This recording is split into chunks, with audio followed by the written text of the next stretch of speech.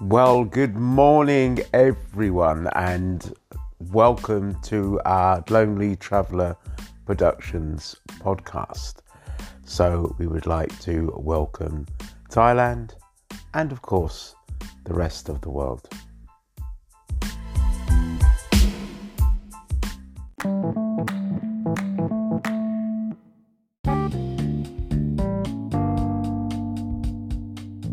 Well, I hope everybody's all right. We are just fine. And this bit of communication that I've had is people really want to get to know now, really, how much the prices are and the actual cost of living in Thailand. Well, I will tell you.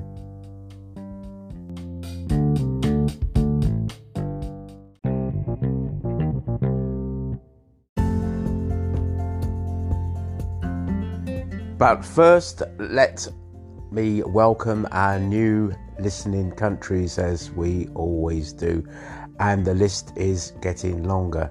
So we would like to welcome Norway, Brazil, and Indonesia. Welcome, you guys. Welcome.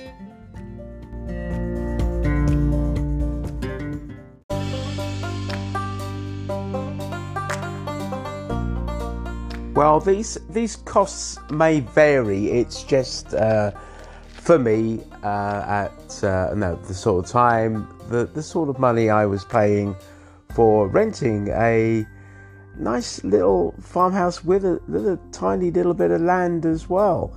So really, for the rent of the property, it's enough space to park a car. And also we had like room there for like a little shop. Kung even started up like a little shop there, which was good.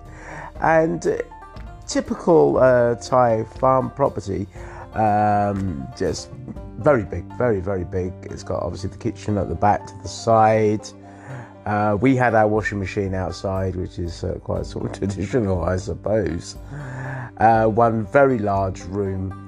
And another little private sort of room just off of that, and obviously a very nice toilet and bathroom with a shower. Now, we were renting that for around about it's about 8,000.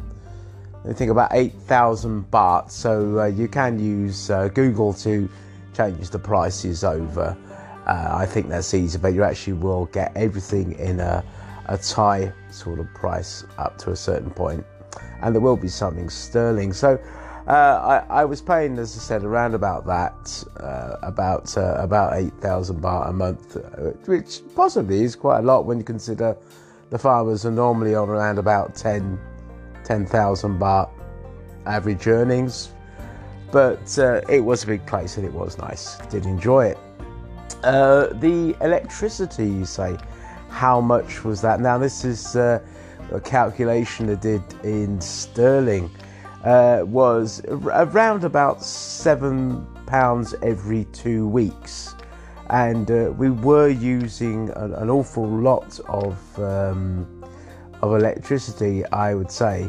Plus also with electricity meters, ours was on a pole, which was outside the property.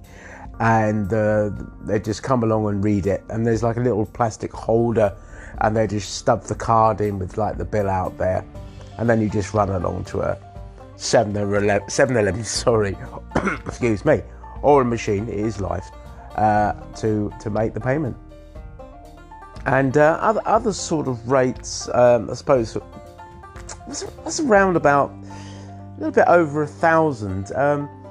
Now, we didn't have a router. We once thought about getting a router, but we really couldn't see any point because I was with AIS, which is an internet provider on my phone, and you could attach by means of tethering or at least 10 other appliances to that, and the internet was really, really strong. So to be fair, there was no need to have a router. It didn't matter how many people were on it, and it all still worked. So yeah, it was good.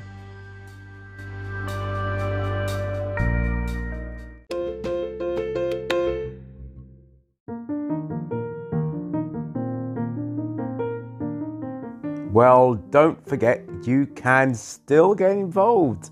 Send us a clip, and like I said, loads of people are getting in touch through different platforms that we have. We have a Facebook community page now on Lonely Traveller Productions. Plus, just put Lonely Traveller Productions, American spelling, 1L in the Traveller, just to see what we are doing on the internet. Anyway, let's carry on.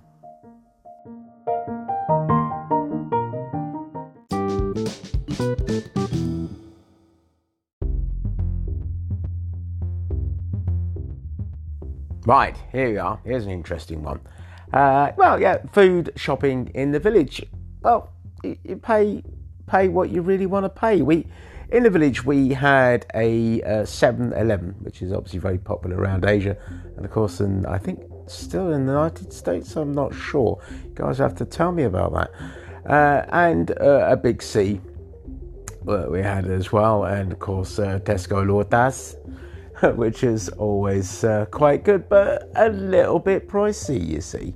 Now, I always think, as a lot of you know, there is a lot of places, like I said before in previous podcasts, to get food. And so you have also these very little sort of shops, or just a general store, just pop off, or just somebody that lives down the road that just happens to be selling a bit of stuff, a few bits and bobs. So it was very, very easy, and to be honest as well, I mean, the 7-Eleven was quite cheap for drinks, and I like this very high-powered sort of sugary drink, and it costs around about, I think it's about 12 baht.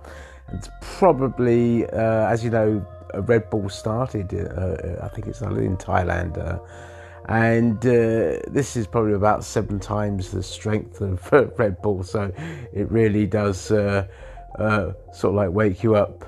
So there is that.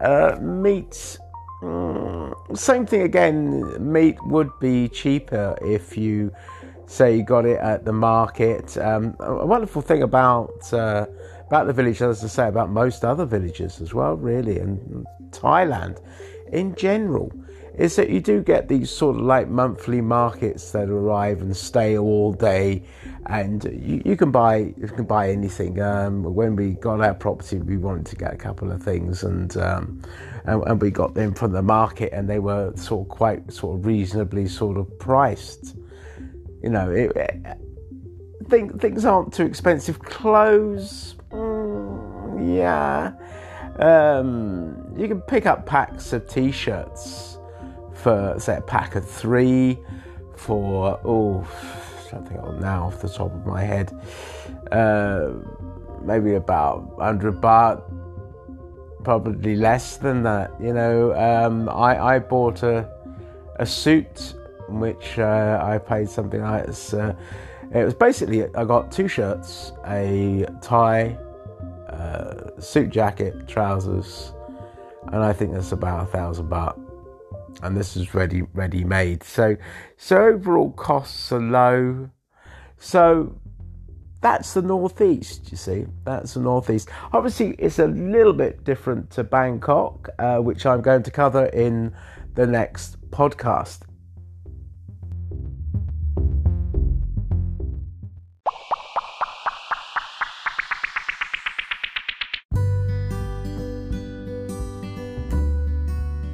Well, it was lovely having you with us and tuning in to us. We really do like that. And Kung and I, we wish you all to be safe. And don't forget, we love you all.